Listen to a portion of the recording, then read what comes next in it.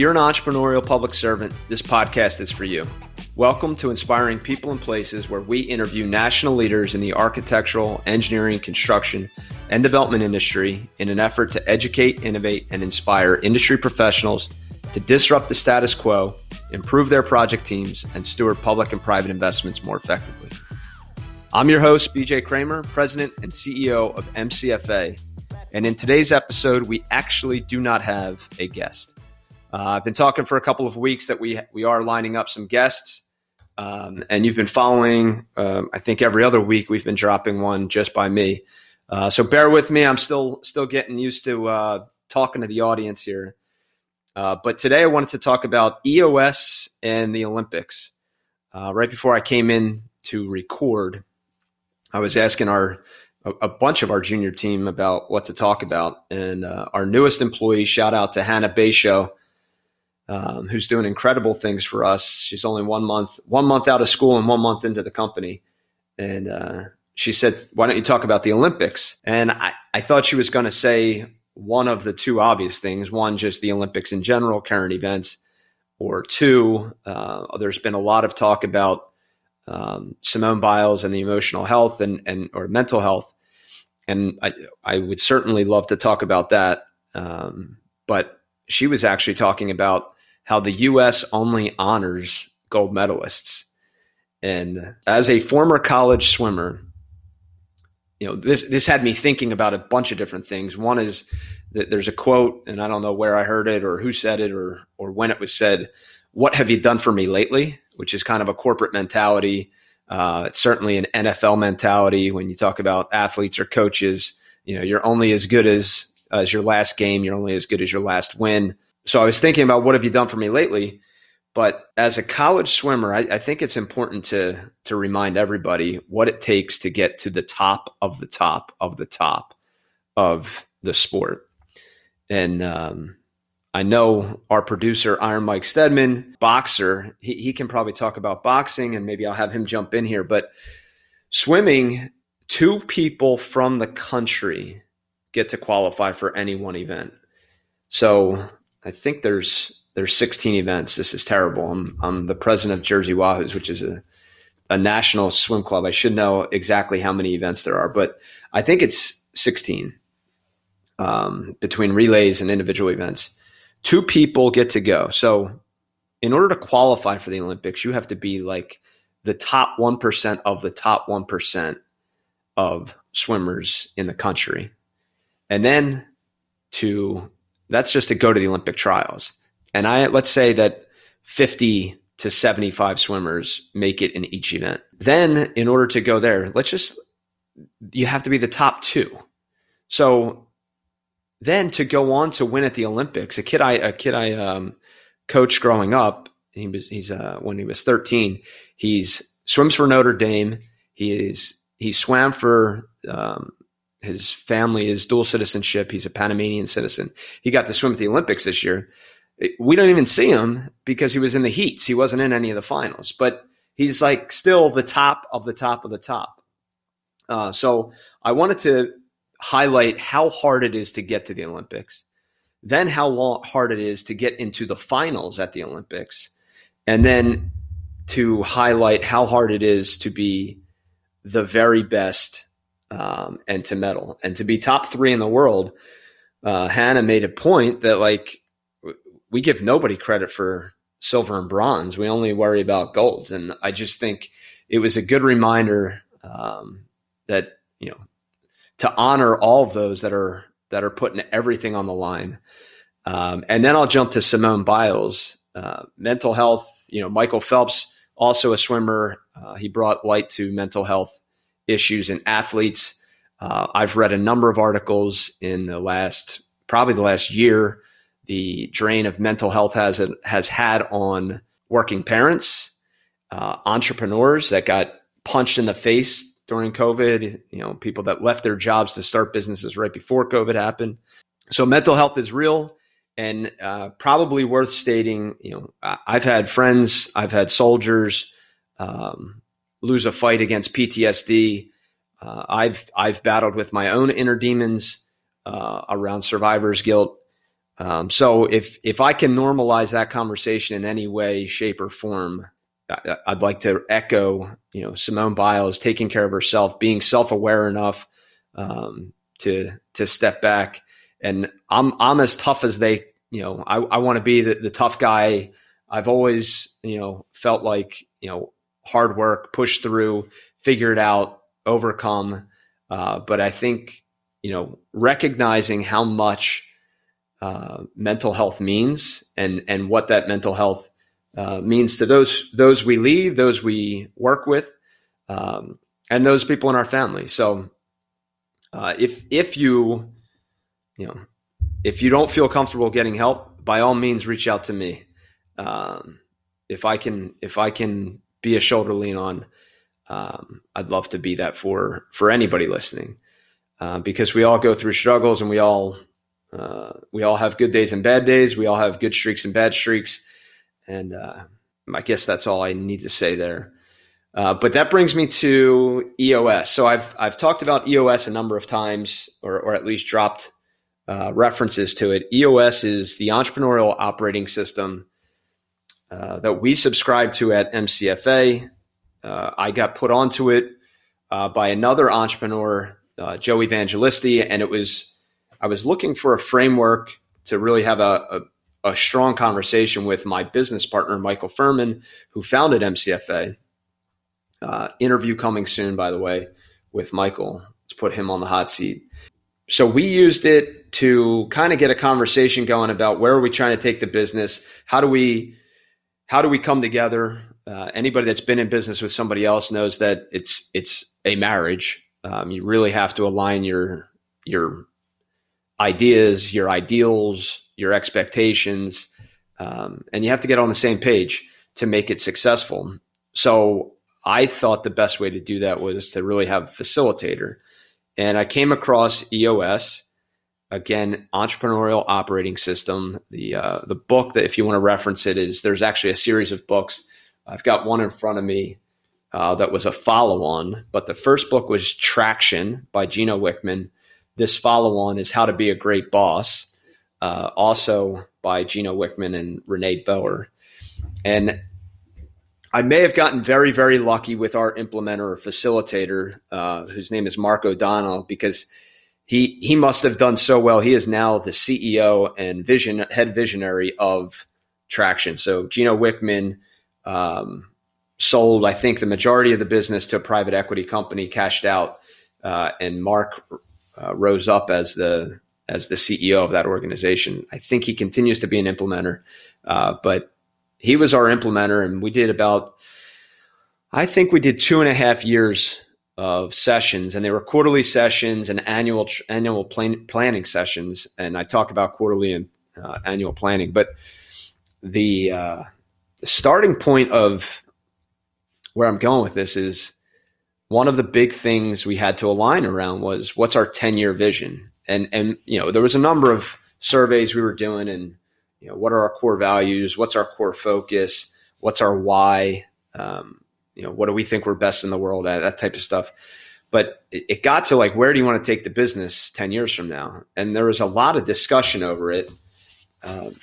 And we kind of just settled on this revenue / profit / number of business goals. We both are entrepreneurial. We wanted to, and we just kind of checked the block and said, man, it would be cool if we could turn ourselves into a $10 million business and then help 10 other people build $10 million businesses. So the goal was a $100 million business, $100 million capital corporation. This is 2 years ago. And we wanted to keep that small business entrepreneurial feel. So it wasn't a $100 million business. It was 10 $10 million businesses. And we would always caveat that every time we looked at it. It's if it's $5 to $20 million businesses, who cares? But it really never struck any impact on me, on anybody on our team, I think. It was just kind of oh yeah, it's big and it's hairy and it's audacious, which is what it originally came from, was Jim Collins' BHAGs, or Steve Covey's BHAGs, whoever originally coined that phrase. 2 weeks ago, I sent out an email to our email distribution list. And if you don't get that, go to our website, www.mcfaglobal.com, and check it out. But I kind of reset our 10-year goal. I'm coming up on 10 years at MCFA. I've been majority owner now for just over 2 years. And it was bothering me that it was just not an inspiring goal. And Gino Wickman talks about how Kennedy, John F. Kennedy, when talking to NASA, said we're gonna put a man on the moon by the end of the decade. A 10-year goal. So people call it the moonshot, right? What are you going to accomplish in 10 years? And the people at NASA, when he said that, were like, how the hell are we going to do that? So I just put out what I think is a pretty, it's certainly audacious. It's very aspirational, very, I think, inspirational. And a number of my employees have talked to me about it since, because $100 million revenue goal just was not moving the needle for me. It certainly would have changed my life, but it wasn't exciting. So we started this podcast this year. So one of the goals in 10 years is to have 1,000 interviews on our podcast. And my dad called me right after I showed him the draft of the email. And he's like, 1,000, you're not even releasing one a week right now. 1,000 in 10 years is 2 per week. So my dad is very much an operational mind guy, immediately thinking, how the hell are you going to do this? But I believe that we'll be able to do that. The point of that is I think that the people I get to talk to on this podcast are pretty inspirational people. They're leaders of public agencies. They're leaders of public infrastructure, public facilities, complex healthcare facilities, complex rail systems, former Corps of Engineers, general officers. And then there's private sector leaders that I've either gotten to know or have seen from afar. And we have a number of people coming up, like I've referenced in the past. There are people like Dana Spain who are extremely entrepreneurial, solving big problems like we talked about. I think she was on last week or 2 weeks ago. So the goal is to interview 1,000 people, but it's really to partner with 100 of them to make an impact on our world. And then, as I talked with Jill Jameson, I guess 2 months ago, and Duke DeLuca, and I continue to see the veteran population struggle. I just read a statistic this morning that 1 out of every 2 transitioning veterans are either lost or don't have a job, and I can unpack that. Shout out to Michael. He tells me I say unpack too much. But I think that stems from you commit your youth. People join at either 18 or 22, or in the service academy, you start at 18, and you're being trained to believe that what you're doing is important. And I do believe it's important. You're being trained to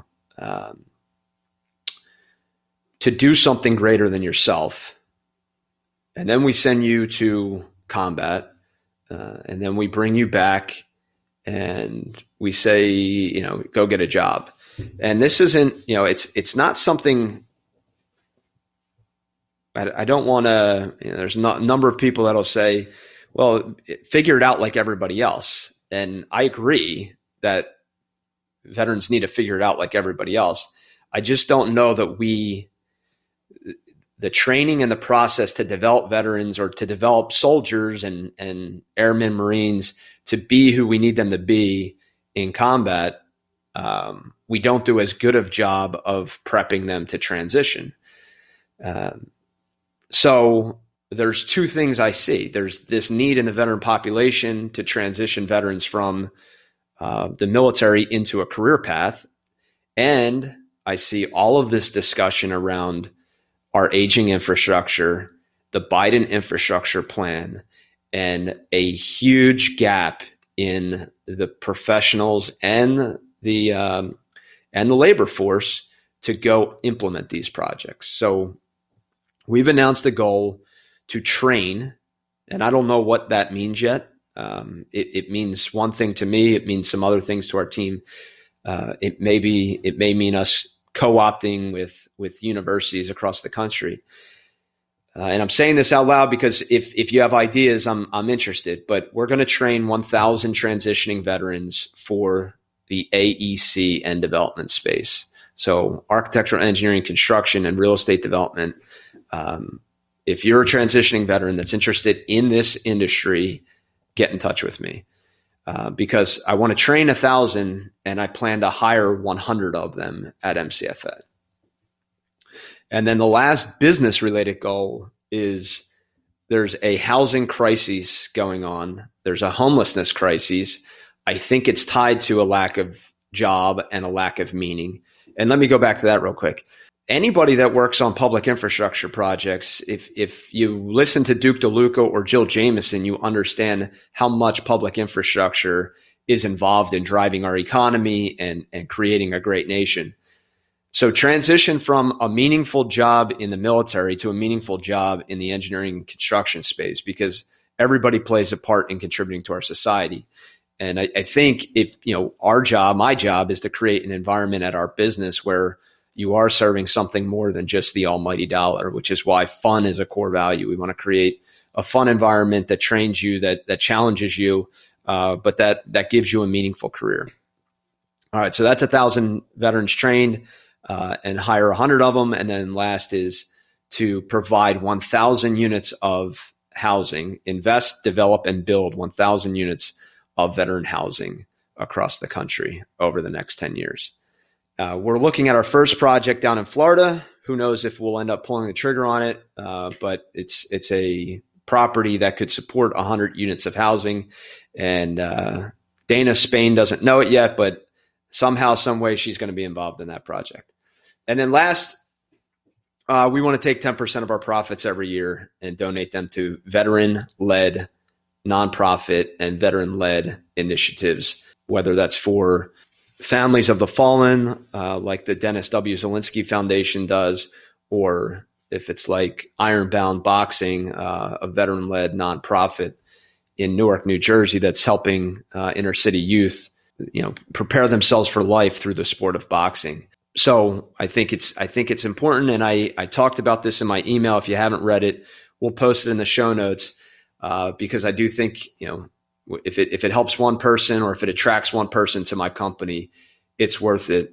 I think to whom much is given, much is required. And I think that we as a company have been doing very well. And I credit some of that to EOS. I also credit a lot of it to our employees. But I think, it's our job, it's our responsibility to be stewards of our success, to reinvest that into meaningful ways and to make an impact in our world. So back to EOS. So that's what I went down a track there because of 10-year target. And I think the 10-year target's important. But the other thing tied to what have you done for me lately goes back to quarterly reviews. And last week I talked in my email about I was grading papers and I started thinking I should make my team grade themselves on their quarterly goals, quarterly rocks, quarterly KPIs.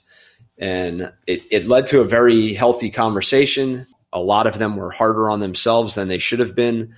But I think it also forces us to set goals that, if I'm grading myself on, or if I'm judging myself on accomplishing this or not, I think that we can be a little too easy on ourselves.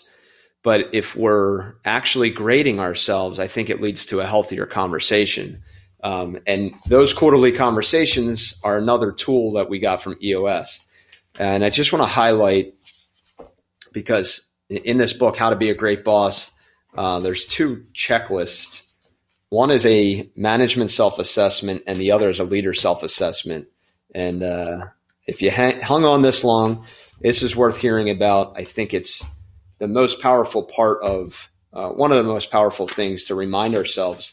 All right. So the management self-assessment, and this is before you meet with your subordinates, just to get yourself in a mindset and to remind yourself, are you doing what a manager needs to do? Number one, I keep expectations clear, mine and my subordinates, roles, core values, rocks, and measurables or KPIs. Number two, I communicate well, me and them. We know what's on each other's minds. There are no assumptions. Question to statement ratio. This is, we ask more questions than we give direction. Three, I have the right meeting pulse. Even exchange of dialogue, reporting measurables, keeping the circles connected. And meeting pulse is, as we talk about in the military, is battle rhythm. Are we meeting often enough? Are we meeting with the right people regularly, et cetera? I have quarterly conversations. And then last, I reward and I recognize, giving positive and negative feedback quickly, criticizing in private, praising in public, being their boss, not their buddy, applying the 3-strike rule when necessary. So that's the management self-assessment. And then there's a leader self-assessment. Leadership, which another thing from EOS is leadership plus management equals accountability. L plus M equals A. And I'm a big subscriber to that because I think that one of the biggest things missing in all organizations is accountability. And I think this leadership and this management assessment does a good job of forcing us to be accountable to each other, us to ourselves, us to our organization, us to our subordinates to us. So the leadership self-assessment, number one, I am giving clear direction. Creating the opening is allowing that pregnant pause to allow your subordinate to give feedback or to feel comfortable saying that they're not clear on something. Two, I am providing the necessary tools, resources, training, technology, people, time, and attention. I can't tell you how many times time and attention I look at myself and I say, hey, you know what? I didn't invest enough of my time in this person. And that's where MCFA University, MCFA 101 and 301 was birthed out of. It was really an accountability tool for myself to say, I'm going to talk about topics that are very important to our company every week. I'm letting go of the vine, delegate and elevate. Everybody's heard me talk about delegate and elevate before. Number four, I am acting with the greater good in mind, company vision, my actions, my decisions, walking the talk, company needs first. And last, I am taking clarity breaks. And this is probably a good one to circle the wagons and come back to mental health. I'm taking clarity breaks, focusing on the business, creating clarity, protecting my confidence, scheduling clarity breaks often, daily, weekly, or monthly, and using a journal or blank legal pad. And if you haven't taken a clarity break in a while, use this time to take the clarity break. Take that as your action item at the end of this podcast. Go to a quiet place, a beach, a park, a coffee shop, blank notebook, and just write everything that's bothering you, every goal that you didn't get to write down, every idea that you thought you should do, any bill that you forgot to pay, anything that's going on that's creating angst in your life. I think it's a method of journaling, but it's a method of just clearing the deck and creating clarity. And I highly encourage everybody to do that at least once a week. And probably the more people that you are responsible to or responsible for, probably the more often you should be taking those clarity breaks. I think it was Mark O'Donnell had told me, a crack at the top of the organization is a chasm at the bottom of the organization. And that crack could be our mental health and our anxiety. And when leaders bring anxiety into the organization, the whole organization is anxious. When leaders communicate something unclear at the top, that lack of clarity leaks to the bottom, and it's like whisper down the lane. All of a sudden, what was meant to be just a passing comment becomes, a mountain out of a molehill. So with that, I'm going to close with a quote that's sitting here on my desk. The Man in the Arena by Teddy Roosevelt. And it goes this: it's not the critic who counts, not the man who points out how the strong man stumbles or where the doer of deeds could have done them better. The credit belongs to the man who is actually in the arena, whose face is marred by dust and sweat and blood, who strives valiantly, who errs, who comes short again and again, because there is no effort without error and shortcoming. But who does actually strive to do the deeds, who knows great enthusiasms, the great devotions, who spends himself in a worthy cause, who at the best knows in the end the triumph of high achievement, and who at the worst, if he fails, at least fails while daring greatly, so that his place shall never be with those cold and timid souls who know neither victory nor defeat. One of my favorite quotes getting through West Point, and has remained one of my favorite quotes in life. Anybody that's out there kind of swinging the bat, entrepreneur, small business owner, transitioning veteran, or public agency executive that has too much on their plate, cheers to you. Thanks for what you do, and keep up the fight. If you're enjoying this show, do us a favor and subscribe to Inspiring People and Places on iTunes, Spotify, or your favorite podcast hosting platform. We'd also greatly appreciate if you left us a review and shared this with other entrepreneurial public servants and transitioning veterans. Be sure to visit our website, www.mcfaglobal.com. Sign up for our newsletter if you want to learn more about the MCFA DNA.